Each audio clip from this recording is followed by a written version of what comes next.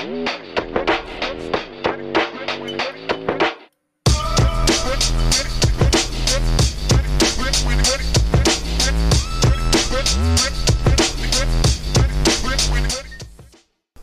do a little banter in the beginning.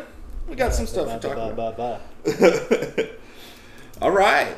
Welcome to another episode of Whatchu Spinnin. The hip-hop bracket continues on. We're in what they call in the business the Sweet 16 right now. 16 fantastic hip-hop albums. Old, new, whatever you want to call it, however you want to categorize them. It's going to be a blast. But we're going to talk about that here in a little bit. But I've got my boys, Matt and Jake, here with me. How we doing? In the business. We're doing good, man. That's a good little plug there. Yeah, in the business. In the business. How we feeling? We ready to talk some bracket? Yeah. Some bracket and some music, dude. Like, some new stuff. This week. Yeah. Mm-hmm. Let's dive right on in. What do we got? Let's dive. Start with the Andre album. After 17 years, Andre 3000 drops an album that is not hip-hop at all, which is great. Very instrumental heavy and very flute heavy and very... What the fuck was that, man? Very different. lots of people have their reactions. I saw a skit with Leslie Jones from SNL where she was like on the Daily Show doing her thing and she blew up. I don't know if you saw that. No. But she was like, y'all turning Andre into Jethro Tull. Oh my god. God damn it. Whoa. But I think a lot of people are responding well to it. And, you know, for him to be brave like that and just drop that, you know. Yeah. I mean, I watched an interview with him with GQ yesterday, kind of talking about the album and explaining kind of like what his thoughts are behind it and how he talked about Outkast as well. And oh wow. It takes a lot of balls to just do that. Yeah. You're known as one of like the top rappers of all time, and to just come out and be like, you know, I'm now Andre Eno. Yeah, exactly. Dude, especially like someone for his like level of success that he was at. Mm-hmm. Like for him just to do something like way out of the norm from what you'd expect from him. Right. Is nuts. Yeah. It's definitely very strange, very weird. Yeah. I feel like people will either love it or they'll hate it. Yeah. Like I haven't looked at the reviews, I'm still listening to it very Right. much. But from what it is, it's really crazy, and I like that it's out there, especially for rap. Like rappers, like if you think about them, if they're doing something solo, they'll kind of do not as experimental like that. They'll keep it kind of still in hip hop. Yeah. I guess like one example, like Lil Yachty, like when you think of him, you like his music is, you know, not that it's for hip hop. It's not that great, but he did do like an experimental album like 2 or 3 months ago. This year, I forget when it was. But it was pretty good. It was like kind of like indie music that he was doing. But for Andre to do just like an instrumental and then like a flute, it's fucking. When I brought it up on Spotify, I looked at the song titles. I was like, oh, there's gonna be some sweet ass song titles, and like, I don't know, you guys saw them, like they're hilarious. Yeah, like, you know, I swear I really no wanted... way these are instrumentals, and I play it. I'm like, all right, it's slow. Maybe it's a starting off instrumental. I'm like, fast forward the track, nope. No. Move to the next track, nope. Yeah, it's like folk punk length song titles, and you're like, oh, this is gonna be sick, and then it's just.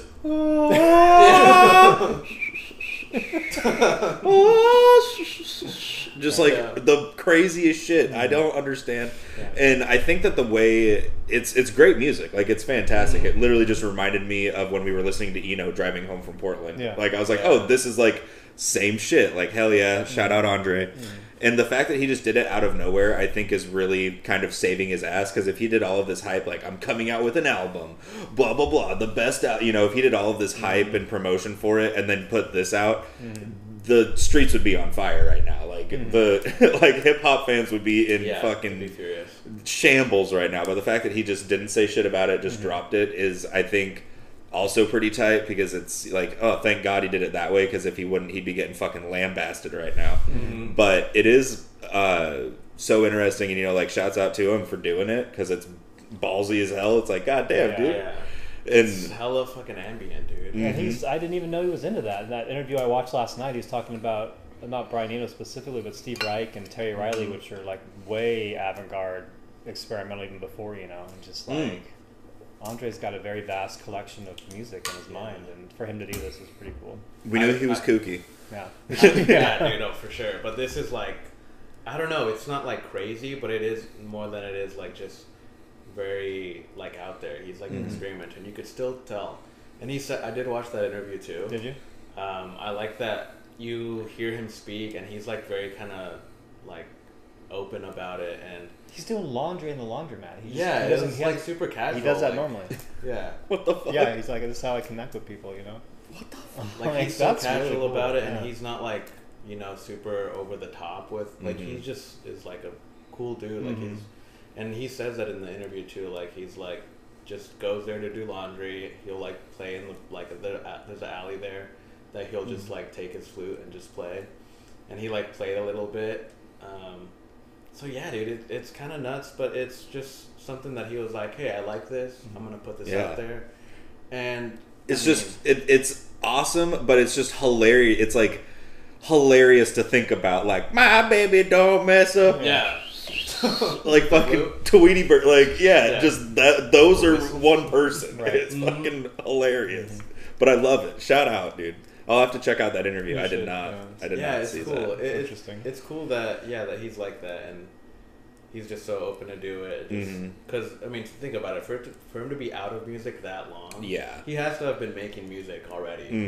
And he says that too. That he had done other flute like stuff for other artists, but just didn't like publicize his name. Like in like a different alias, he was saying. Yeah. But for that time to pass, like not being music, he has had to have really still had such an appreciation to do what he's bringing out is, you know, just out there and not rap. Because he said that it's hard to get in like the rap headspace. Yeah. Especially at his age. I mean, he's pushing 50. He's getting there, so. Yeah. Well, and that's like the same thing to kind of when that New York Times article that they did for Arm & Hammer, when the new album came out, they were mentioning the same thing. So it's kind of cool to see these, you know, rappers that are getting older being like, yeah, it's like fucking difficult for me to want to rap about it. Like, I don't cut coke anymore. Like, you know, like I'm not doing all this shit. But also, like, to piggyback onto your point of still having appreciation for music for 17 years of not doing it. Think about the amount, like, how your personal music taste has changed in the past 10 years, let alone 17. Like, he probably listened to some wild shit. Like, all over. His musical taste has probably just gone all over. Yeah. So he probably did listen to some bonkos, crazy, pre-Eno stuff. Yeah. Like, I love it. That was, like, in some part you could hear that, like, a Eno. Brian Eno, you can hear it, inspiration. He pulls from that. Yeah. But, I liked it. I don't know if I love it yet, but I definitely like it. Yeah. I like it. It's the fact that it's Andre maybe. It's like, I like this kind of stuff, you know, but it has like its place obviously too, you know, like I didn't listen to it that day when you brought it up because I was like, I don't know if I could work to this right now. Yeah, you know, I was like, and so I did it like a couple of times, like early morning the past couple of days, and I was like, this is fucking weird. Like, this is, what is this? And it's just the album cover is so 70s feeling. Right. Yeah, but shout out Andre 3000. Yeah. What's it called again? New Blue Sun. New Blue Sun, his album that just dropped out of nowhere, fluty stuff. Out of nowhere, just flew down. Yeah, it was like when you were like, yeah, Andre 3000 dropped an album. I was like, oh yeah. What? And then I turned around and like went back to work, and I was like, wait, what did you just say? and then we like got to talk about it later in the day, and you're like, yeah, it's like a bunch of. I was like, what? So I was like, so did he just fucking sit there and just Eno out? You're like, yeah, basically. I was like, pretty much. Okay, I can't wait to listen to that. Right. Like, it was so funny because I was just like, yeah, that makes sense. And then I was like, wait, who just dropped an album? And then come to find out this is awesome. Shout out. And it's like an hour and a half long of just like, yeah. It's good though. I know we were talking about it in our group chat, the Blockhead. Oh yeah, Blockhead album. The Ox. Jesus Christ! You want to look at, if you want one album and it's obviously unintentional, but looking at it in the features list, if you want an album that sums up this podcast for like the past 30 episodes, it's this. It's this. Yeah, it is, man. Look at all those features. It's got Aesop, it's got Arm & Hammer, it's got Billy Woods, Quella Chris. Yeah, dude. It's got so many people that we've talked about since like the beginning of the summer. It's good, man. But yeah, Blockhead produced a shit ton of stuff with Aesop. I didn't realize him and Billy had a whole project. Blockhead is a hell of a producer, and Jesus Christ, is this album nuts. Mm-hmm. Yeah, that's crazy. That's crazy. I like when producers do that, where they just get like a combination album with a bunch of different features to like work off their beats. Mm-hmm. And you can hear that throughout the different rappers and their styles. Yeah. Like Arm & Hammer, they very much have that like lyrical and like very thought out. Mm-hmm. And then like you'll get like Navy Blue that's on here. Yeah. Quelle Chris, one that I was like, I've been seeing a lot. Bruiser Wolf. I was gonna say I like his bars. Yeah, I like very his. Like subtle approach, and he's very quiet. Yeah, but he was very direct. Yeah, it's interesting. He's an interesting one. I had seen his thing, like his name around, but I was never heard it, and I was like, okay, I can get into that. Yeah, and then Akai Solo, he's also really good. He's like real underground. Mm-hmm. A lot of really good like underground picks that he brought together, like underground rappers, and that's cool that I like that. He's like kind of, you know, mixing working with a bunch of different people. Yeah, it's not the same people, you know. Mm-hmm. And then like now that's what I call a posse cut, volume 56 or whatever, that last song on it with like Billy Woods, Danny Brown. There's like so many people on like that song. 7 like, people. When did you get your feature, guy? Yeah. Last 30 seconds, man. But that song Mississippi, that was such a good one. Big song, man. Throwback to Nina. Oh yeah. Mississippi, goddamn. And this was a weird one too. Like I didn't even know anything about this, and then you just said, "Oh yeah, Arm & Hammer on this track," and I was like, "Okay, cool." And then I was like, "All right." And from what I've read so far, is that like Billy Woods was executive producer on it. Oh, cool. Is what I've heard, is that he exec produced it, which is wild. Mm-hmm. And then so that's made me. Once I saw that, I was like, let me go through, like, why is that a thing? And I was like, oh, him and Billy Woods have been working with each other since, like, 2007. Like, they've been working together forever. And I was like, Jesus Christ, they have, like, a whole project and shit. Yeah, well, they're on the same label. Mm-hmm. Backwards. Yeah. That was recent, wasn't it? Oh, it's been a while. Okay. It's been a while, yeah. Interesting. I did not know that. I knew that he was on Backwoods, but I didn't realize it had been for, like, a minute. Yeah, I think it's been a while. But yeah, man, it's really good. Really good beats. Mm-hmm. Mm-hmm. Got that jazzy vibe. Yeah. Right off the bat, that Navy Blue, Billy Woods. I mean, that captures you. Like, if you don't like that song, then get out of my face. Get out of here. It's the first song, dude. Give me my space. So good. Yeah. And then also, I don't know if you guys saw, also, I was telling Dorian, Danny Brown, he dropped his album. Mm-hmm. Oh, yeah, I haven't listened to it. I saw that he did. I think. Neither have I. Like Quantra, yeah, I think is what it's called. Yeah. He also hasn't dropped an album, and I mean, besides what he did with JPEG Mafia, before then it was like 2018. Yeah, 2019, around there. Somewhere in there, yeah. It'd been like 3 or 4 years, so that's cool. I'd have to listen to it. Any standout tracks? There was that one you played. Yeah, Alchemist produced. Yeah, he has a song on there that Al produced. He also has a lot of, not a lot, but he Bruiser Wolf. Speaking of him, he was on this. Damn. And it was actually surprising too. I was looking at the credits. A lot of it is like maybe 3 to 4 songs are produced by Chris Crees and Quelle Chris. Oh wow! Like both of them. Damn. That's really cool. So that's cool. Shout out. There's a song on there with Mike. That's also a good song. So yeah, it's I think a really good week. Oh yeah. For new releases. Yeah. Very it's a great week. Mm-hmm. Yeah. Oddly enough, just random. Very random. Yeah. Ah, man. It's like, what's next, you know? What's next? It's like we're getting a lot of like last minute submissions for like great albums right before the end of the year. Like at the buzzer type of shit. It's like, hey, guess what? We got all this. Right. So I was like, oh yeah, we got maps, like we're good. And then it's like Arm & Hammer, fucking the Ox, fucking Andre 3000, even Danny Brown. It's like, god damn, like why were you guys sitting on this for so long? Yeah, they're coming out of nowhere. Yeah. But I always appreciate them. I'm getting that reissue of Goody Mob pretty soon too for Soul Food. Yeah. It's be out next week. Yeah, Black Friday RSD. That's like the only good thing I saw. Yeah, same, same. We are kind of snobby, but there's probably some decent picks on there if you like crappy music. Well, that, and then it's also kind of the Black Friday record store day is kind of newer, I feel like. Yeah. Like it wasn't a thing a while ago. I think it's in like the past 5 years they've started doing it, and it's just doesn't compare to the other one. And then also, as we've kind of mentioned here a couple of times, is they're doing record store day in such a wonky ass way nowadays that like they'll be like, okay, here's everything, and then they just will be like, oh, here's a record store day drop, and it was never listed anywhere, and it's like, okay, so and they're like doing it twice a year now, I think. They've been doing it twice a year. Yeah, one in April, which is the typical one, and then another one in summer. They're just spreading out too much.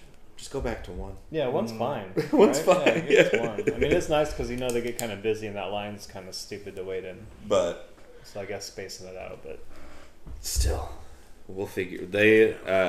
I'm looking forward to the next one to come out. But yeah, that soul food, probably have to get that. I'll have to find that.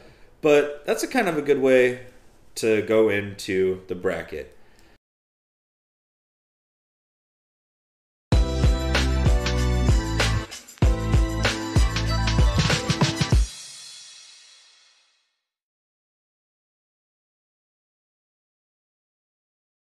Shall we, boys? Let's do it. All Come right. on in. Okay. Let's do a little quick bracket recap. We've got right now we've got Madvillainy versus ATLiens, 36 Chambers versus Low End Theory, Ready to Die going up against Fear of a Black Planet. Oh man. Soul Food going up against Pray for Haiti. That's on the left side of our bracket. And then in the right-hand side, we've got 3 Feet High and Rising going up against Haram. Good Kid, Mad City versus The Score. 3001, A Laced Odyssey going up against All Eyes on Me. And then Black on Both Sides going up against Wrath of the Math. Strong side, left side. Yeah, go. dude, it's gonna be tough. It's gonna be bananas. How do we feel about it, boys? We still into this bracket? We still having a good time? Yes. Hell yeah. It's gonna be a fun day today. Breaking it back down. Yep. I am just gonna say I'm probably gonna surprise on some of my things I pushed through today. Oh really? Y'all might be surprised. Just saying. Okay. Right. But that being said, do we have any thoughts, prayers before we get into this? No? No. Let's do it. All right. First up, we've got my pick of 2004's Madlib and MF Doom collab album Madvillainy by Madvillainy. Going up against Jake. It's Outkast, ATLiens, 96. It's gonna be that year. 96. Which, I mean, it's not terribly far apart the years, but two very different albums. Very different. Yeah, for sure. Yeah. It's kind of the same thing Madvillainy went through in the last side. It was like Madvillainy going up against the Infamous, and it was like, this is wild. Like, very, like, similar enough, but when you really cut it down, like, very different albums, but very good for very different reasons. You know? Madvillainy being, you know, a highlight of one of the greatest producer rap duos of all time, but also at times turning into a posse cut with, you know, Quasimodo, M.a.a.d, all of the people that hop on the album toward the end of it, you know, even getting Alias, Victor Vaughn on there, going up against one of the greatest rapper duos of all time, Outkast, on one of their strongest. I mean, we have a whole album or a whole episode dedicated to them, and a third of it was talking about fucking this album. Like, it's insane. It is. It's one of those albums that's going to be hard to break off the bracket. Just based off its influence and timeless nature, and it's not dated. Like, you can play this album today and bump it and feel happy about what you're playing because it's good shit. Oh yeah. And it's not really comparable to anything on this bracket, I think. Just because it's, you know, it's that first full-fledged on the board Southern rap. We're here. This is us. Getting everybody involved. You know, Dungeon Family, all that stuff. You know, those guys are all great. It's crazy too, because this is the second time now that we have Madvillainy going up against like an old school consider rap album, and it's the fact that Madvillainy can hold and like fight against that, because when you think about like older like rap albums in the 2000s, they don't really compare to the stuff in the 90s, right? I feel like, because 90s is so much more raw, so much more like just in your face hip hop, like just beats and you know, rapping. But with Madvillainy, it's like so much more experimental with what it was doing, and it kind of is like, I guess, the upbringing of underground, you could say, and experimental music, especially for Doom. Yeah, it kind of shaped the underground scene for the better part of a decade when it came out, you know? Yeah. So that's what's crazy about it.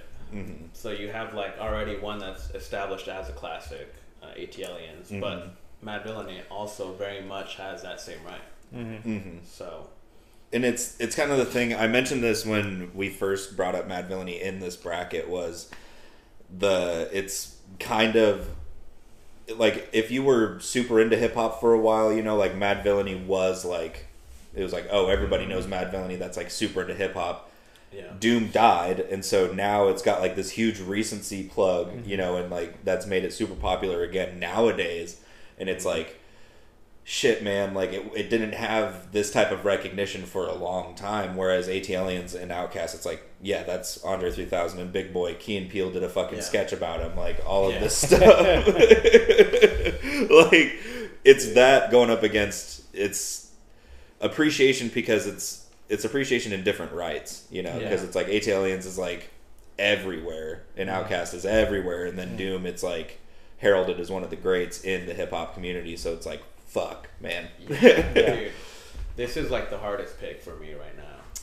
It is very much for me too, because you lose if whichever one you're leaving behind. Yeah, there's not a winner. Yeah, I mean, they're both underground in their own sense for the time they came out, right? You know, for sure. This is another matchup that you could literally sit there and go track to track and just do, like, that would be really interesting to do. But also, it's that close of a contest for me personally that you literally have to sit there and be like, all right, track versus track, let's just go down the list, and then whichever one has the most winners, I guess. Like, it's fucking, it's impossible, damn near. Hate this shit. I know. It's going to be like this throughout the rest of these picks, I know. We're getting to the meat and fucking taters of it at this point. That next side is deadly. Oh, yeah. That's the thing, because like, I feel like on some of these picks that are coming up too, we can be like, you have a clear winner. Like for you, you know? Yeah. Like each of us individually can pick one. Maybe it's the same, maybe different. With this, it's like, what do you even say? Like, what do you even pick? Like, it's really hard, because, I mean, we've talked about 2 full episodes on each of these, so it's like, you know, it's really hard to say which one. That being said, do we want to start voting it? Fuck. Cast your votes! Yeah. I guess, yeah. Let's go. What do you got? Start off, Jake. You pulled it out. You got to stop. I'm not trying to throw you under the bus. I'm going to go, alright. I'm going to go ATLiens, man. The only reason I'm doing that, I don't know, man. I've had more appreciation lately for Outkast. Like, MF Doom, I feel like at this point I've heard it so much, and it's everywhere that it's already as great as it is. Yeah. And it's like at the pinnacle right now of like Doom. And it's kind of weird to say too, of like his career. For sure, because he wasn't very popular. Yeah, that's kind of what I was saying, is like, ever since he died, he's exploded, and it's like, shit. So it's kind of nuts that it's like that right now, but I've had appreciation with Andre, with his stuff, and listening to this and his newer stuff, I was like kind of trying to see where he was getting similarities from. And because I've been listening to both his newer stuff and, you know, Outkast for forever. So but yeah, I'm going to go Outkast. Okay. Now. You pricked. You mother. You fucking Stugats. You know, for the same reason, man, I gotta go Madvillainy. for the same reason. Yes. Growing up, I was more into, and like it's just been me as a rap fan. I was more familiar with like Stankonia and Speakerbox and the first Outkast album. Didn't ATLiens and Aquemini I didn't get into until I was hella into rap again, which was at that point I had been such a huge MF Doom fan by the time I got back into the other Outkast albums. So that, and then Madvillainy, it was what got me back into hip hop for the second time, kind of. It was really the catalyst to push me over the edge to kind of dive into all of this now. So I gotta go Madvillainy.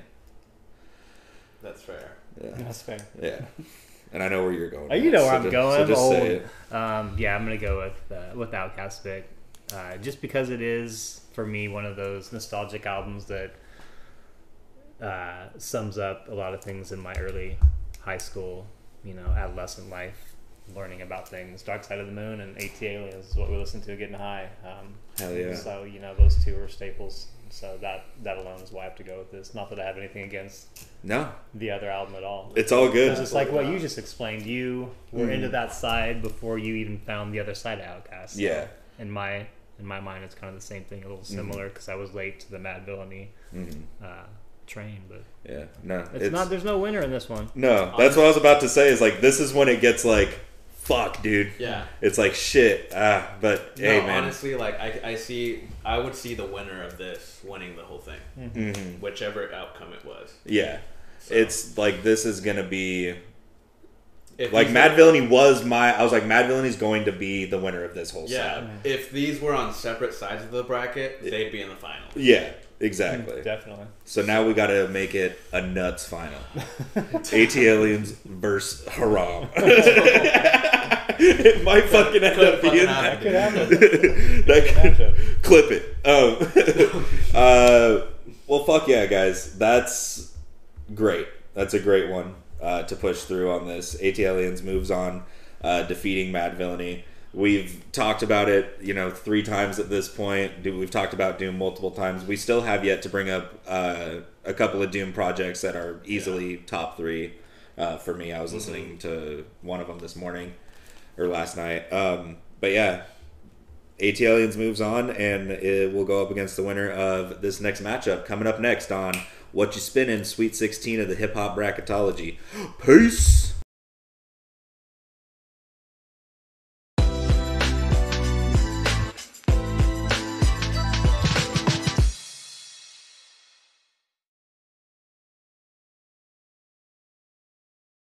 What up, juggalos and juggalettes? It's time for the next matchup here on the Whatchu Spinnin Sweet 16 Hip Hop Bracketology. We're going 2 absolute powerhouses in hip hop, 2 influential albums with Jacob. I think this was your pick, the first one, right? 36? 36 Chambers, yeah. Going up. This is, real quick, before we introduce the next one, this is blasphemy. We are in a hip-hop bracketology. There's 3 people here that collect records, and none of us have 36 Chambers. I don't know. What the hell? Right. We all have this one. Yes. Because we're super nerdy about this. Fantastic. We got don't have this one. The Low End Theory by Tribe Called Quest, released in 1991. Yeah. Let's start duking it out. 2 massively influential albums, as I said. I'm just going to say right now, this is the hardest one on this side of the bracket. Yeah. Hands down. Because, yeah, no, you are 100% you could correct. Call it is, yeah. Yeah. For sure. Maybe, I think this might be the toughest matchup we've seen so far. Definitely in the bracket. And then easily on this side right now. This is nuts.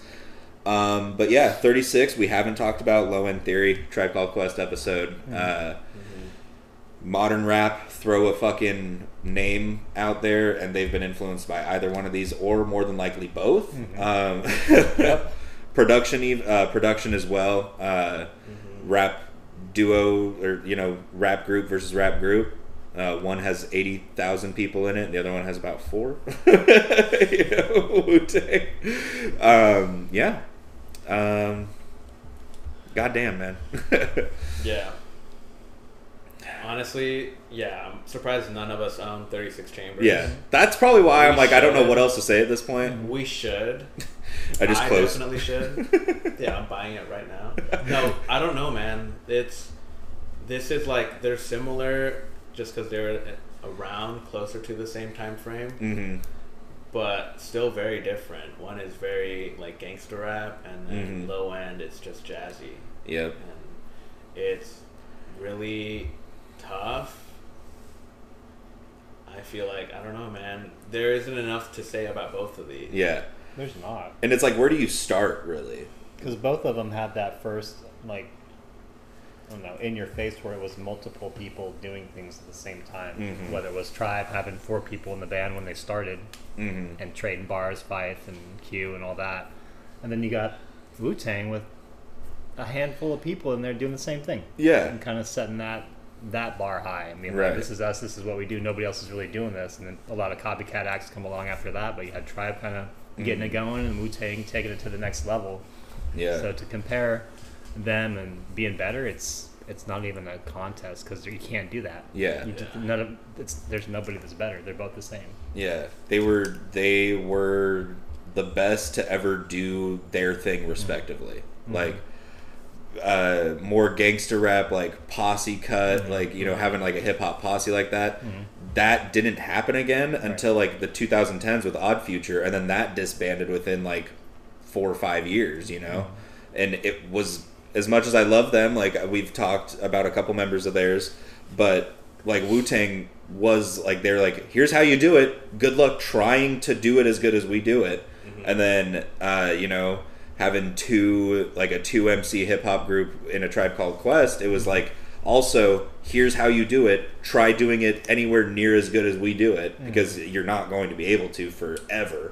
Yeah. You know, it was also like the time of it, and then, but they weren't Black Star because it was more feel good, you know, they weren't a De La Soul. Different. It was their own thing, and it was like, hey, here it is. Yep. Yeah. And that's what makes it difficult, is because it was just like 2 things that were essentially the same but different in their own right and very unique, and then it was like no one ever touched it again. Like still like very big pioneers in hip hop. Like just for the impact that they both had. Yeah, man. Wu-Tang, I think it's more impressive just because they have so many members. Yeah. That they all work so well. Yeah. And then this kind of spread to them branching out also with their own individual work. Yeah. That for a group this size, to have how many of them were successful, like it's crazy. Right. Like, cause you typically have, you know, just like maybe 1 or 2 stand out in a group that's that big, but it was almost all of them. They had their own respective careers afterwards. Right. Yeah. Which is what's crazy about it. And unfortunately, Tribe wasn't able to do the same thing as far as like releasing solo music. They're great feature artists and feature producers, but never were they able to do, you know, Phife Dawg or Q-Tip doesn't have a Liquid Swords. Let's put it that way. Yeah. Or Only Built for Cuban Links. Yeah. Or anything that Ghostface was doing. Or anything. Return to the 36, like ODB. ODB. Like, you know, it's nuts. God fucking damn it. It's crazy. I know, voting on this is just kind of I'm going to get a quarter and just flip a coin. Oh my god, dude. I'll start it off. I'm going to start off. Go ahead. And as much as I love Tribe, I'm going to go ahead and vote Wu-Tang. Because, I mean, Jacob just kind of wrapped it up and summed it up with what he just said. They all had respective careers after it. Some of them even a little bit more popular than Wu-Tang was at that time, whether it be Method Man or whatnot. So, hands down, I don't know. I love Tribe. They are my guys, but yeah, Dorian's fucking fuming. I know it. Wu-Tang's my pick. Okay, Jake, what's yours? Bro, I'm gonna have to go Wu-Tang. I have to. Yeah. As much as we all love Tribe. Yeah. This is like blasphemy almost. It is, man. I feel bad. We did a whole episode on him, man. Yeah. You have shoes. Tribe Called Quest shoes. Yeah. I did find those, by the way, when I moved. I found them yesterday. Nice. I was so happy. I almost wore them, but I figured an MF Doom hat and Tribe shoes was a little much, so I was like, fuck it. Fuck it. Who is this guy? Yeah. Safe to say, I mean, would that have been your pick? Low End Theory. It was this morning, and then you just went on your fucking monologue, and literally, that's why as soon as you said you were like, or as soon as you were like done talking, all I could say was, God fucking damn it, because I was like, he just convinced me, and I was like, literally right before we started talking about this, like when I stepped away to go to the bathroom, I was like, all right, Madvillainy's out. I was like, I am putting my cart to the Low End Theory horse. That is my fucking champion. It's going to the finals, and then Jacob. You two just hyped up Wu-Tang so much. I'm like, you know what? These cocksuckers are right. Yeah. Fuck Low End Theory. I'm like, why don't we own this? I agree. I came into this picking Tribe, honestly. Well, I am 0 for 2 on pushing proper or picking properly. We've got 36 Chambers by Wu-Tang Clan going on to face ATLiens in the quarterfinal. That's madness. Shall we move on? Yeah. Yes. Alrighty. Up next, it's me and Matt. Me and you. Hey, we just did that. We already did that. I'm sorry. I'm trying to go 1 for 3 at least. We've got Ready to Die by the Notorious B.I.G. going up against Public Enemy, Fear of a Black Planet. 1990. Yeah. I'm going to go ahead and just say I don't like where I think this is going because I don't know. Fear of a Black Planet was a dark horse in the first round. You guys voted that shit up. Yeah. I didn't vote it up. I was like, Kanye! Yeah. I was like... I was sitting there because like it was the same thing that just happened. I was like, yeah, fully prepared to put Graduation through, and then you guys talked about Public Enemy, and I was like, you know what, Flava Flav is the fucking man. Fuck this. I was like, push it through. But boy. Yeah. But yeah, this is another one. This is a little closer, I feel like, than say Madvillainy or ATLiens and Wu-Tang to Low End. I feel like this is they're kind of in the same lane, with kind of being a little bit more aggressive for the most part for both of these. Yeah. Massively influential, obviously. I mean, Public Enemy, this was their magnum, like one of their magnum opuses, which is crazy to think that they had more than one. And then Ready to Die, probably top three biggest hip hop albums of all time. So that's my thoughts so far. It's tough, man. It is tough. You got this album in 1990 by Public Enemy that comes out and kind of sets a tone for that political landscape to talk about that in music. You know, it breeds the Rages Against the Machines. It breeds all those other bands. This is the first hip hop group to take that and just talk about shit that's going on in the world, not just like with their own culture, but like everything and how fucked up it is all around the world. And each album they made had that kind of message in it. Yeah, It Takes a Million, dude. That album is nuts.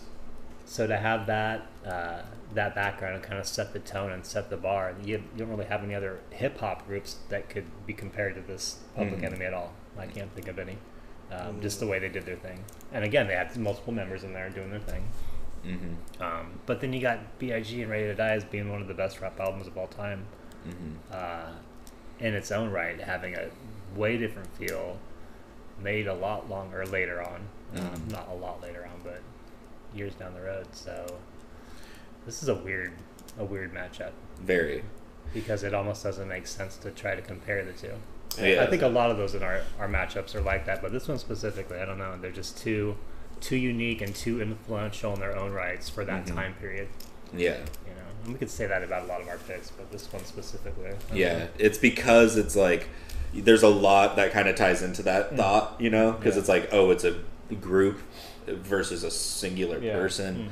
There's that, and there's that whole piece to it, and then it's like lasting influence, like how Public Enemy spawned not just hip hop artists, but like they were huge for like the punk scene, also, like thrash metal. They did a whole fucking thing with Anthrax, and then and so they have their own outside of hip hop reach, which is really cool to see. But then it's, you know, Biggie. It's like when I was working at Zoomies back in 2017, I would have middle-aged parents like that were like, you know, I was like, oh, these people are like accountants with their kids and Zoomies like singing Big Papa because I had it playing over the speakers, and I'm like, that was when I was like, dude, Biggie fucking rules. I've got like 40 and 50-year-olds in my store singing it with their kids. They look like they fucking crunch numbers all day, and they're in there, you know, bopping with me. I'm like, damn, all right, cool. I'm like, Biggie's for the people. Cool. He is, man. He really is. Like, at the height of his career, like, everyone was listening to Biggie.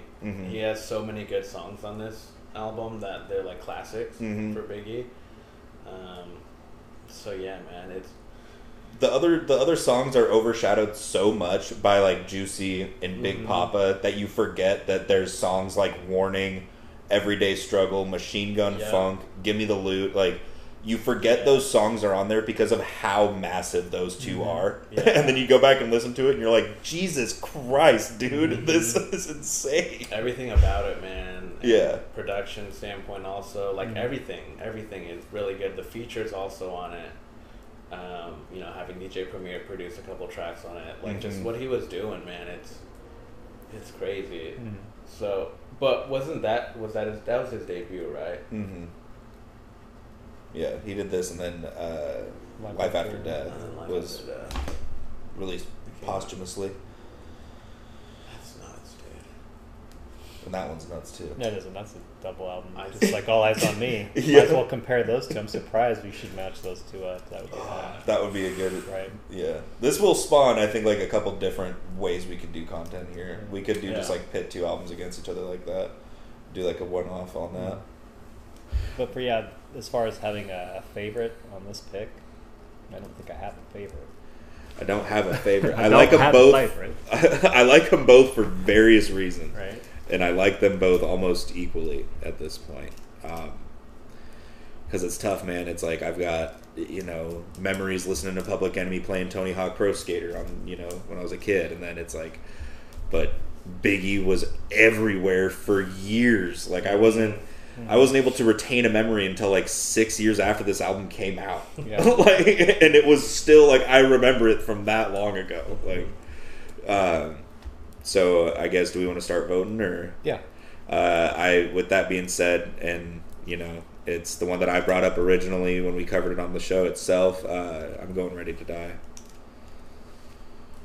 I'm with you on that. Thank God one of mine gets pushed through. I'm with you guys too. I mean, if we don't have Biggie and Pac on for a while on this bracket, it's not a bracket. So we got to push it through. As much as I love Public Enemy in this album.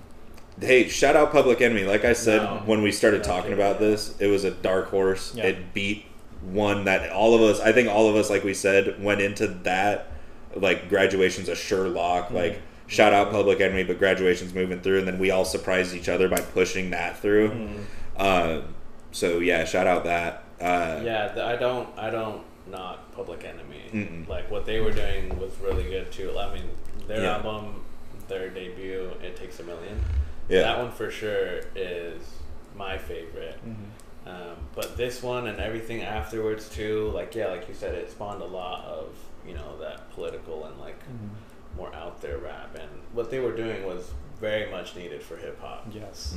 So, but yeah, I think it's getting harder, man. These these matchups are getting real harder, and I'm like really trying to challenge myself to think about them. Nuts.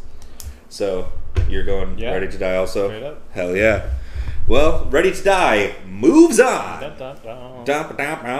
into the quarterfinals. Rightfully so. Rightfully so. And we will be right back to go over the last pick for the left side of the bracket. Left side.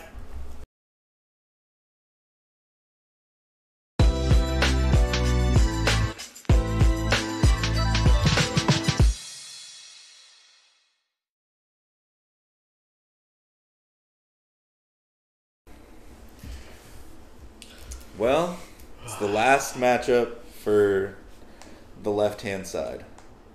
And I don't think it's any easier than It's easier than some. Yeah. But not much. Yeah, it's just a tricky one, too. Mm-hmm. There's a lot to talk about here. There's a lot to dissect. I don't have a dog in this fight, so I'm going to have Jake introduce his pick. Yeah, so I got Pray for Haiti, m.a.a.d. 21, I think. Mm-hmm. Yeah, 21. Nice. And then... So, pretty new. Yes, I've got Goody Mob, 1992, Soul Food. Soul Food! I believe it was 92. I think it was. Yes. Nuts. Nuts. Did some research on Goody Mob. I realized I didn't do any research because I thought I knew who Goody Mob was. Forgot that was CeeLo Green. Yeah, you know CeeLo? I forgot that was CeeLo because I was like, that's what made me think. I was like, who is in Goody Mob? And then I was like, oh, no shit. Okay, that makes perfect sense. But yeah, so that's tight. Yeah. So you've got that going up against...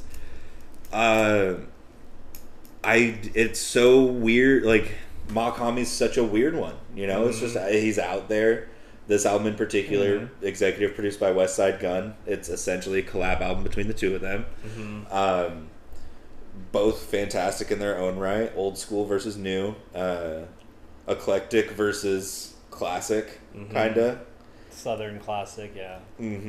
Going up against that Cajun feel. It's just kind of cool. It's got those two little, styles in their own rights, being kind of new. Goody Mob setting the bar with Southern rap, kind of putting that out there. For sure. Part of the Outkast train. You got Outkast features on this album as well. It's a classic, man, for Southern hip hop. Yeah. It having like one of the first appearances of like Outkast and Andre. So yeah, man, it's really good. But Makami, I feel like I've been giving him his flowers recently just because he's been doing it for a while, like since the 2000s. But he's just so underground, no one knows about him. No one hears about him. Right. I was showing him an album on Discogs or something. Somebody had a collection, and one of his albums was like $400. I was like, come on. Yeah. I remember you telling us that when we were talking about that album, how much he sells them for, and people just buy them. Yes. That's the crazy thing. Yeah. He like controls his market, and like people that listen to him and appreciate him, they will buy it. Yeah. Like whatever he puts, like he put HBO, Haitian Body Odor. That's probably regarded as his best album. Yeah. He did a repress like a year or two ago. He was selling like the regular copies for like $900, $1,000. Jesus and Christ. They sold out. Everything sold out. My God. Yeah. Imagine trying to get like this or like Wap Conjoles, like any of those. Like there's a couple of his projects that I'm like into that I'm like this would be kind of cool, like Wap Conjoles, like that one in particular I want, and I'm like, no fucking way. Yeah. There's not even, I'd have to sell my car. Yeah. And then some other things. Like like it's crazy, and a lot of his stuff, man, is like that. Like it's very sought out for in like underground hip hop for some reason. Yeah. And some of it is not even on streaming. Yeah. Like the GAT, probably his best album, people say. It's not on streaming anywhere. Yeah. It's an interesting move, honestly. It's an interesting move to do because it's, limiting yourself that much and doing it. It's almost like he's fucking with us, but it's like, it's an interesting kind of experiment to look at and be like, what is the value of music as an art form rather than what is its, because it's like, what is its value as a money-making tool? Like, what is it, like, comparing it to fine art, if you kind of look at it that way, you can almost start to make that argument of that's essentially what he's doing is, treating himself as if he was kind of a Basquiat or a Pollock kind of move. I feel like he does that too with his, like how secretive he is. Like he doesn't show his face, who he is. No lyrics online. No lyrics anywhere. Like I think Genius had them at one point, but he removed them because he said like you have to listen to it to get the lyrics or something like that along those lines. But yeah, two very different in their own respect and their own fields. I feel like this is like 20 years apart. You can say around there. So very different times for each of these and when they came out and how it was like, still collected and listened to nowadays. Rap groups were popping, clearly. Half of this side of the bracket has been rap groups from the 90s. Like this, the album's coming out in the first couple of years, like 91 to 93, basically. And Goody Mob was kind of the background, you know, but still cooking their thing in the southern scene. And it's very like quiet, very underrated, very not much so. Huge. Yeah. Well, I mean, CeeLo didn't get CeeLo exploded past surpassed his Goody Mob career essentially, big time, which is wild. And then you listen to this and you're like, damn, dude, like CeeLo's gone viral 4 different times. Gnarls Barkley himself, Goody Mob, fucking Jesus, dude. It's talent, dude. Talent sticks with him. And the Goody Mob, they were full of talent. Like all their music that they were doing.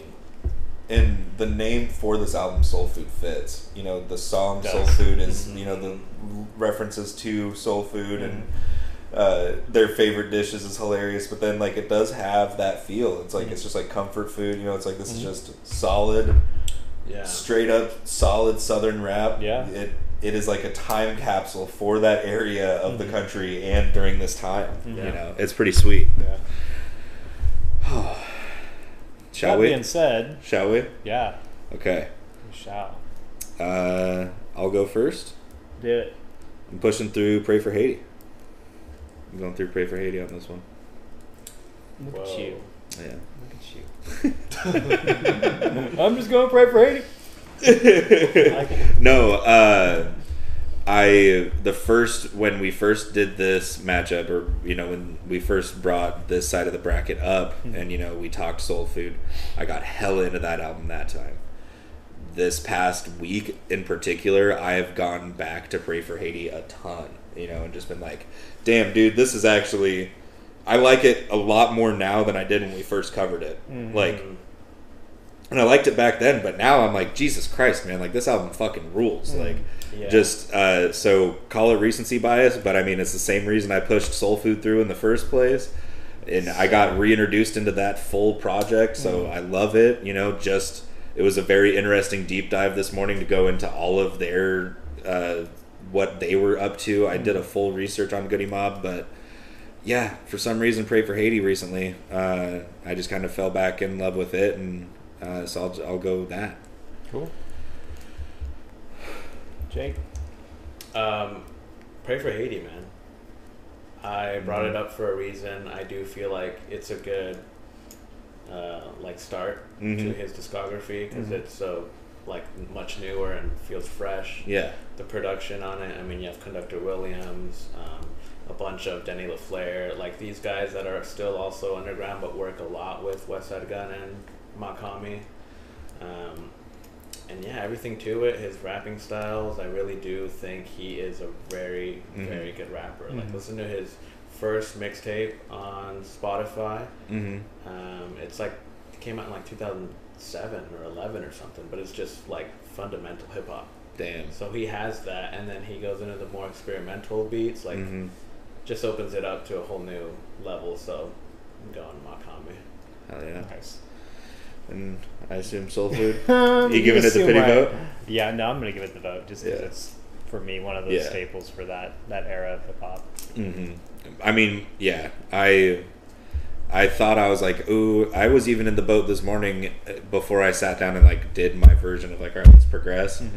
I was like, as much as I'm getting into Pray for Haiti again, like I'm still probably going to do Soul Food, and then I listened to like half of them today and I was like, It's tough. I think either way, the next step up in the bracket. Pray for Haiti's getting fucking decimated. Yeah. Whatever. It's like it's like when we did. Both of these had a good run. You know, they would have. Anywhere else, but it's over. Yeah, it's like me bringing Isaiah Rashad to a Tupac fight. I got I got fucking crushed last time. But hell yeah, that concludes this side of the Sweet 16 for the Whatchu Spinnin hip hop bracket. Let's physically flip it over and go to the next side with Matt's pick of what you got? How high is the waterfall? Got De La Soul 3 feet high and rising. Boom. Ba-boom. Yes. Whoa. And this is gonna be nuts.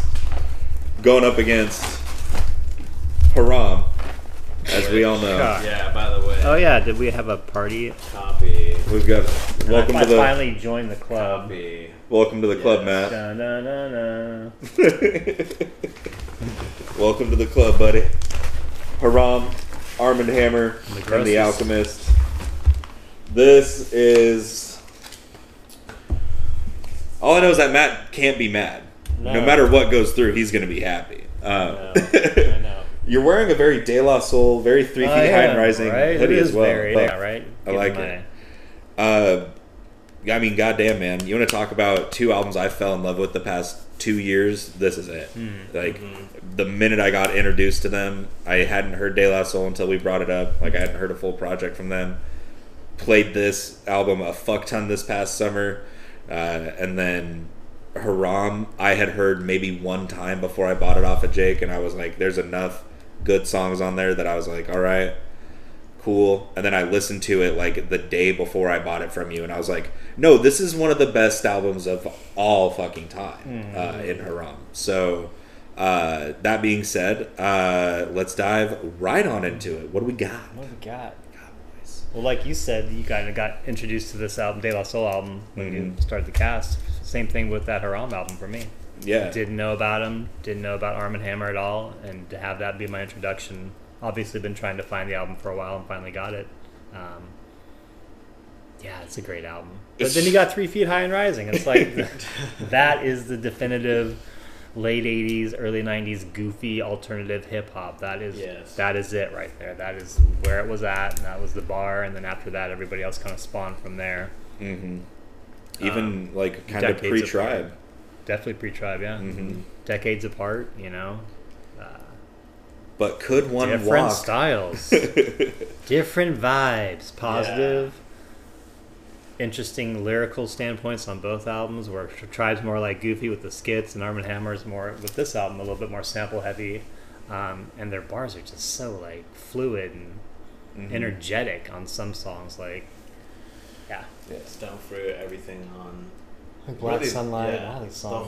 The whole thing, man. This is really tough because 3 Feet High. Yeah, when you brought it up, I had heard of De La Soul too, but not this full album. Just like 1 or 2 songs on it. But it really did make me love that style of hip hop again. Yeah, like I feel like when you're introduced to hip hop, you kind of lean more towards this style, like with De La Soul, with Tribe. And I was like listening a lot more to like East Coast, like gangster rap and all this other stuff. But this like revoked like my love for that type of style of hip hop, and it's very much like that, super vibrant, super happy, uplifting. But then I feel like with Arm & Hammer, we've both had so much lately appreciation for them with the show, with their new music coming out, everything about it. It's like right now my love for them is like at its most. It's at its peak, like so and I've been super interested in their music. I feel like so and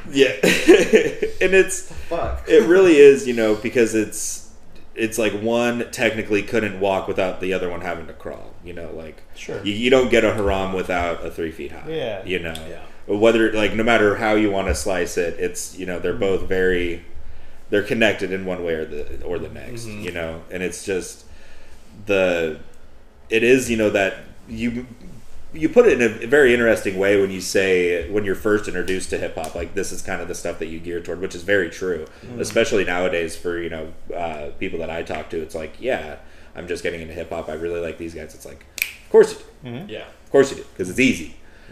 It's like, and not to sound gatekeepy about it, but it's like, because it's easy to listen to, and then you, because you're not going to be like, oh, you want to learn about hip hop music? Here, listen to Indian Summer by Arm & Hammer. That's a little much, it's a little, like, it's because it's just, it doesn't have, like, a lot of these songs on Arm & Hammer don't have, like, a stereotypical beat to them. Or like catchy or anything. It's just the lyrical content of them when you really cut it down to brass tacks and the production. That's why it's like, you have to really be into the genre in order to see the full appreciation behind this album. But it's like easy to appreciate too, like in the sense that if you just like melodic and like thought intrusive hip hop, paired with the Alchemist beats, like they've always Arm & Hammer has always been experimental, and Alchemist, he like kind of molded himself to fit their style. So his beats on this are also very experimental. Some of them he like does reverse sampling, where he like reverses the sample and that's the beat. And it's crazy, but it just kind of keeps advancing hip hop. I feel like with experimental stuff like this, like, keeping the genre moving. Very in a way. It's not just like a beat tape boom bap rap. It's like, I don't know. It's really unique. Very. It is 100%. Well, I mean, we might as well. Yeah, I'll start off. Haram. Yeah, Haram. Yeah. Shout out. Haram moves on. Love you, De La Soul.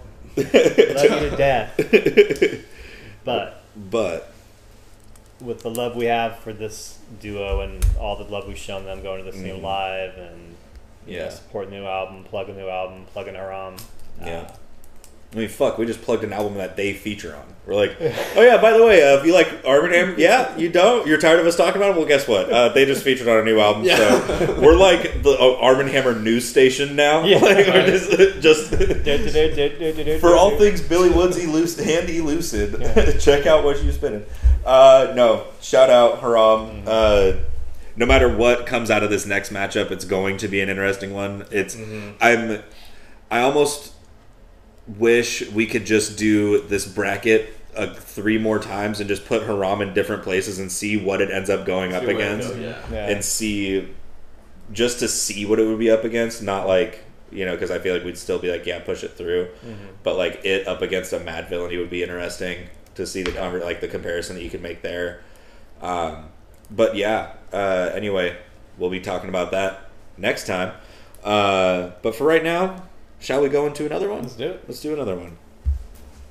Next up, we've got my pick of Good Kid, Mad City going up against Matt's pick of The Score. The Score, which I don't know. I think Jake owns that one. I do have The Score. Yes, sir. Got to bring it last time, but we're at my place, so The Score. War the town, the beast is loose. 96, man. 96. Dude, that album is so just for that time, man. What a unique style. Nobody was doing like the Fugees was back in then. No. Like that time. Timeless as well. 1996, to think that that's when it came out, and to how timeless a lot of those songs ended up becoming, to where still hearing them on the radio, not on like an oldies station or like older station, like Modern Hits Radio was playing Fugees tracks back in like 2016, which is the last time I heavily listened to the radio. But that alone says, I think, a ton, about this group and how influential they were. Wyclef, Miss Lauryn Hill, all of them. Shit, we've talked about Miss Lauryn Hill twice. The Score has so many good songs on it and so many memorable lines. Ready or Not and Fuji La and all those songs are just. I'm repeating the lines in my head right now. Yeah, because they're so good. They complement each other so well, right? Dude. Wyclef and Praz and Lauryn Hill, like. But I mean, it's a hip hop bracket. His name's coming up. Good old Kendrick Lamar, baby. Good kid. I mean, storytelling. It's something that is a little bit harder to find, I feel like, nowadays in rap, especially in the mainstream. So to have someone who is now like the guy in like still being like true to hip hop,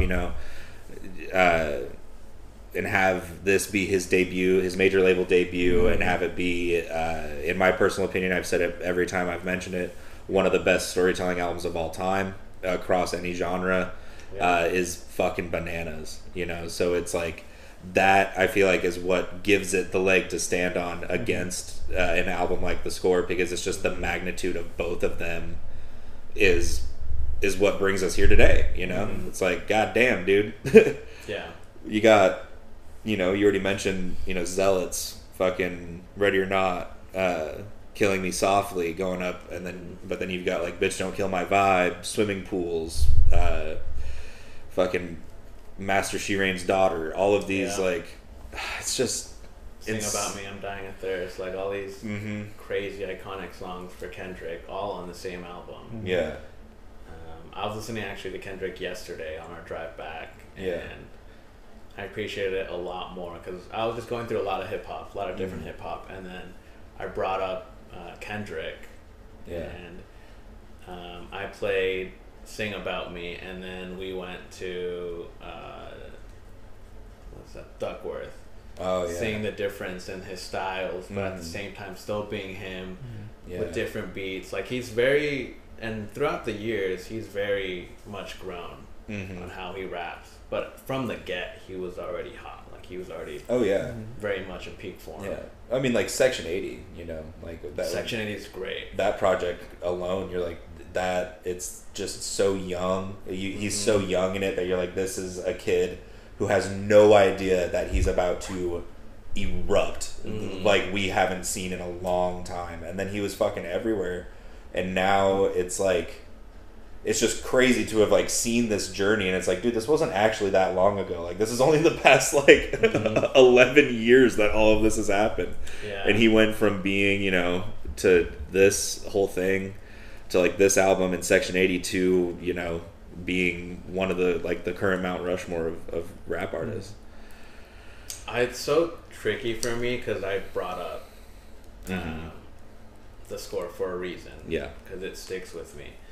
But something about Kendrick, seeing it in live time for me, because I was very much not around for the score, the Fugees. Yeah. But if I was, I think I would have appreciated it a lot more. Right. But this is like our day and age Kendrick. Like he is our hip hop right now. So, yeah, man, I don't know. Are you starting the vote? That being said, do we want to start? I mean, I don't know. Do you guys have other stuff? I think we could start. Yeah, I think we could. Yeah, I think we should. I'll go first. I'll go Kendrick. Okay. I will stand on that with Kendrick. I feel like he deserves it. We're talking about hip hop. He has to be in the conversation, right. And it's cool too seeing a lot of our picks. Actually, they're like group related. Yeah, like they're group, trios, multiple duos. But for you to be able to do it solo, right, for such a long time as he has, and still be great, I think that's why he gets my vote. For sure, absolutely. Matt, I'm going the score. Just I think it's a generational thing, and for me, I just remember this album and the Fuji Law video in my bedroom in junior high school, seeing it like midnight for the first time. Be like, what the fuck is this? And buying the album the next day and feeling like I was the only one in my whole town that knew this band, pumping that shit all day long. So yeah, that's nuts to think about that you were like one of the only people when this came out where you lived, just like, what's up? And everybody's like, what are you doing? You're like, what are you doing? Driving through the high school parking lot, bumping the Fuji Law. Oh yeah. Oh man. God damn it. Camera's turned to Dorian. Yeah. Give me where's my camera? Yeah. Where's my camera? Oh, right there. This camera. Tell him what you're doing. Fucking hot. Shut up. Yeah. Fucking hot ones. God damn it. I hate to keep doing it. Here, look at this puppy dog, and he'll help you. You know, it's very very sweet that one. Look at him. I hate to keep doing it, man, but it's like, just do it. The score is great, but Good Kid, Mad City is again. It's just. I did not see that. No. No. I felt it. Yeah.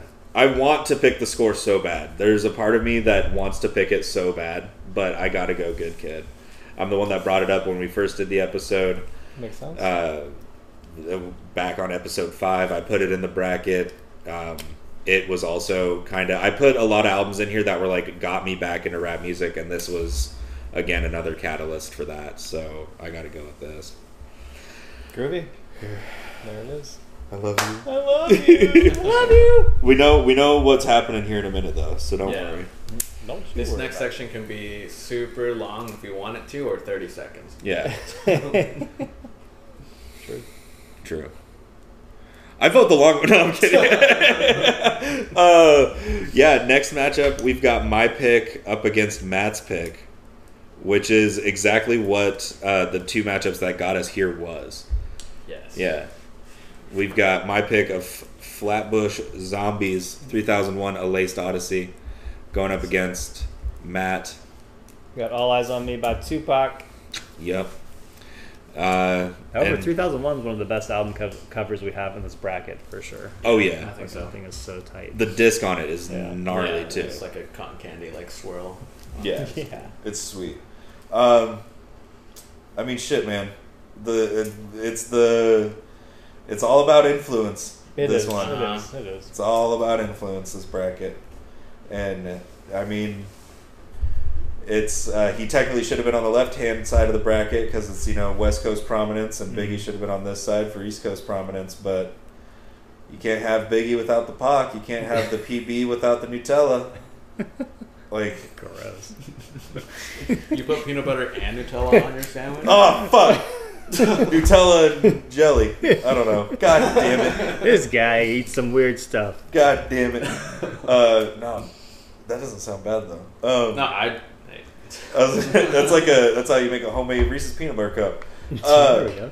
But it's like the amount of memories I have listening to both of these albums. Mm-hmm. It's truly remarkable. That this is where we're at.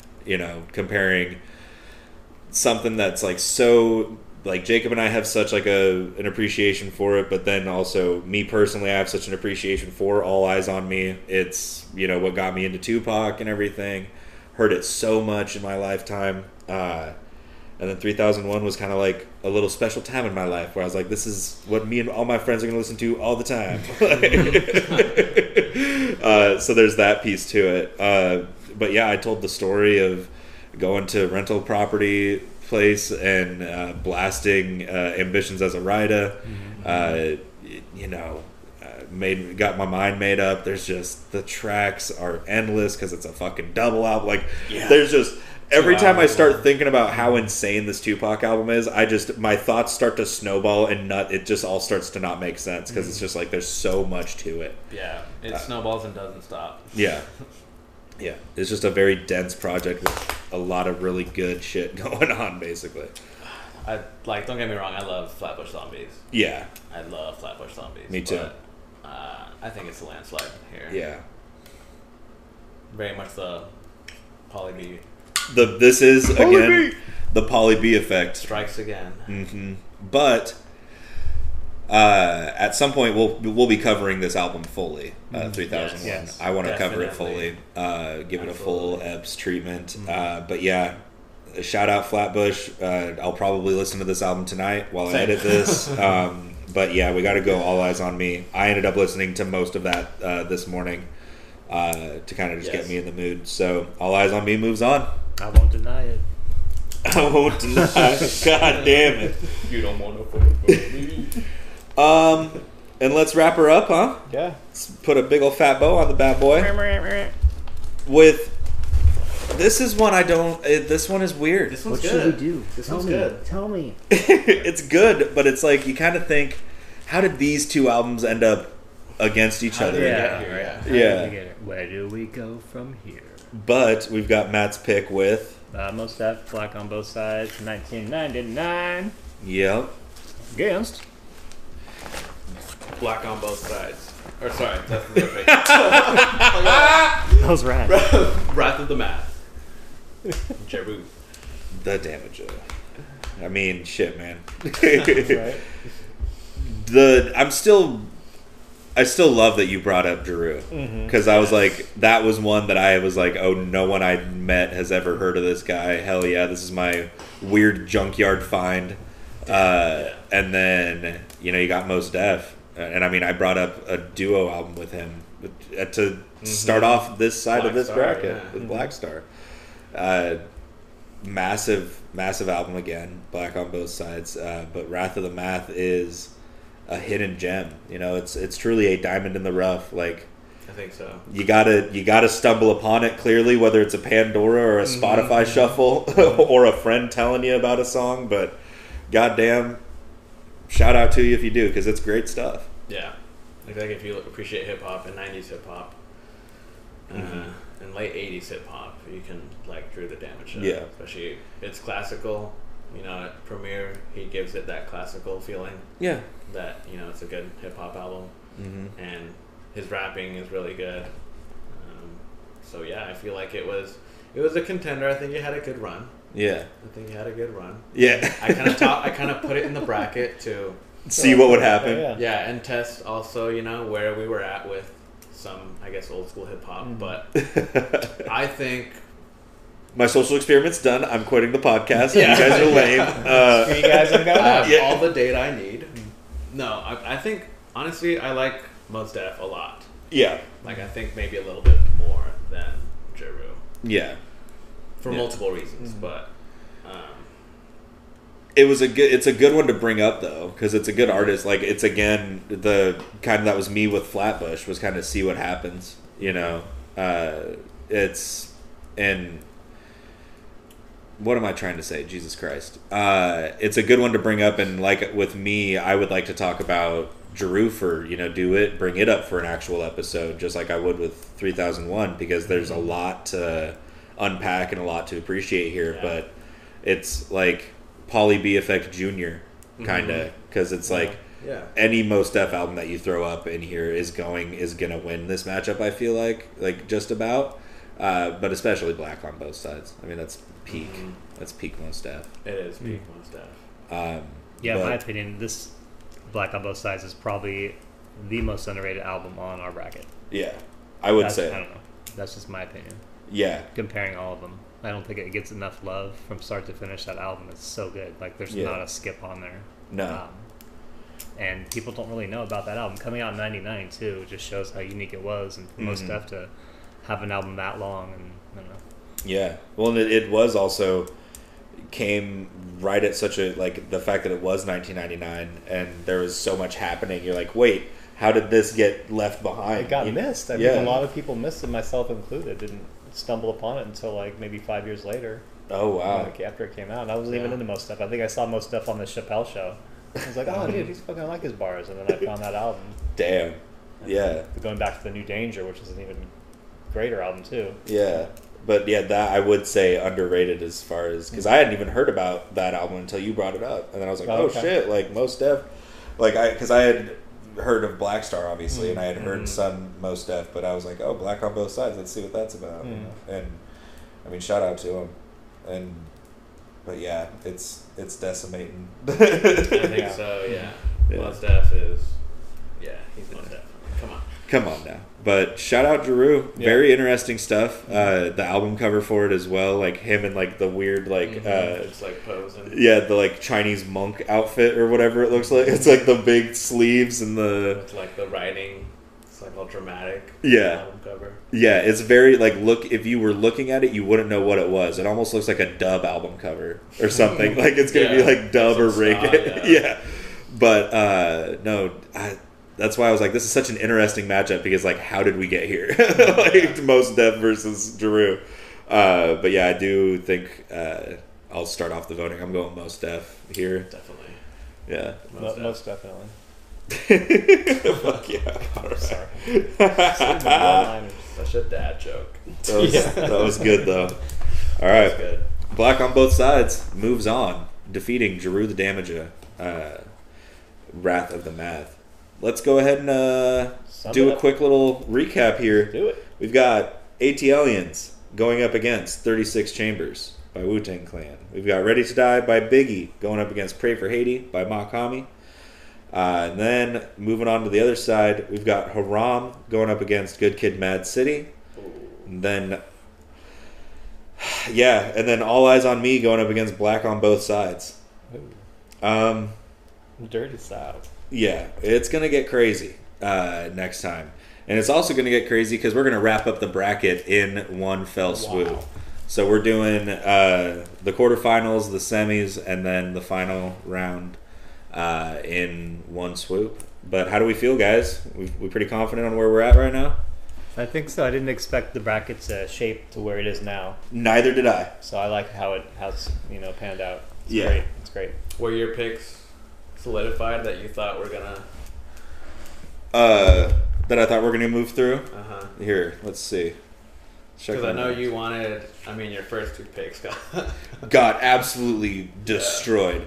So I went out of the 8 I picked. I went 4 for 4 actually. Okay. Or no, 5 for. I went 5 for 3. Yeah. I got ATLiens and 36 Chambers and Black on Both Sides wrong. Because I was going to vote Black on Both Sides, but something told me that you guys were going to convince each other that Wrath on the Math needs to go through, and I was just going to be like, okay. Because I was like, I don't have a dog in this fight. I'm down for either one. It'd be cool to see Drew, but I was like, there's going to be some collusion. There's going to be something. What's going on? I was like, Jake's going to talk about Drew and like convince Matt, and then you were like, nope, Black on Both Sides rules. I was like, all right, I guess it does. But yeah, that's very interesting. I honestly expected, I thought it was going to be Madvillainy versus Low End, and I was like, that's when Madvillainy's going to lose. Even if it wasn't that, I was like, Madvillainy's definitely winning, and then going up against whoever wins 36, and I was like, but it's not making it past that, even though I wanted it to be in the finals. In my early draft board, my early Mel Kiper draft board, I had it in the finals for sure. But no, I'm happy with where we're at right now for sure. It's very interesting. Definitely makes me want to do more brackets. Yes, I've just been thinking of more. But I've also been thinking about getting back to the general swing of things, the 3-album hustle. I like that too. I got some picks that I'm excited to bring up. That's something I'm sitting on. Very much so. But let's go ahead and sound off. This has been Whatchu Spinnin, the Sweet 16 of the hip hop bracket. I'm Dorian, joined by Matt. See you later. And Jake. See you later. Go ahead and stay hydrated, stay warm. Have a happy Thanksgiving. Don't eat too much. Make sure you take a nap before you drive home from grandma's. This is Whatchu Spinnin. Peace out.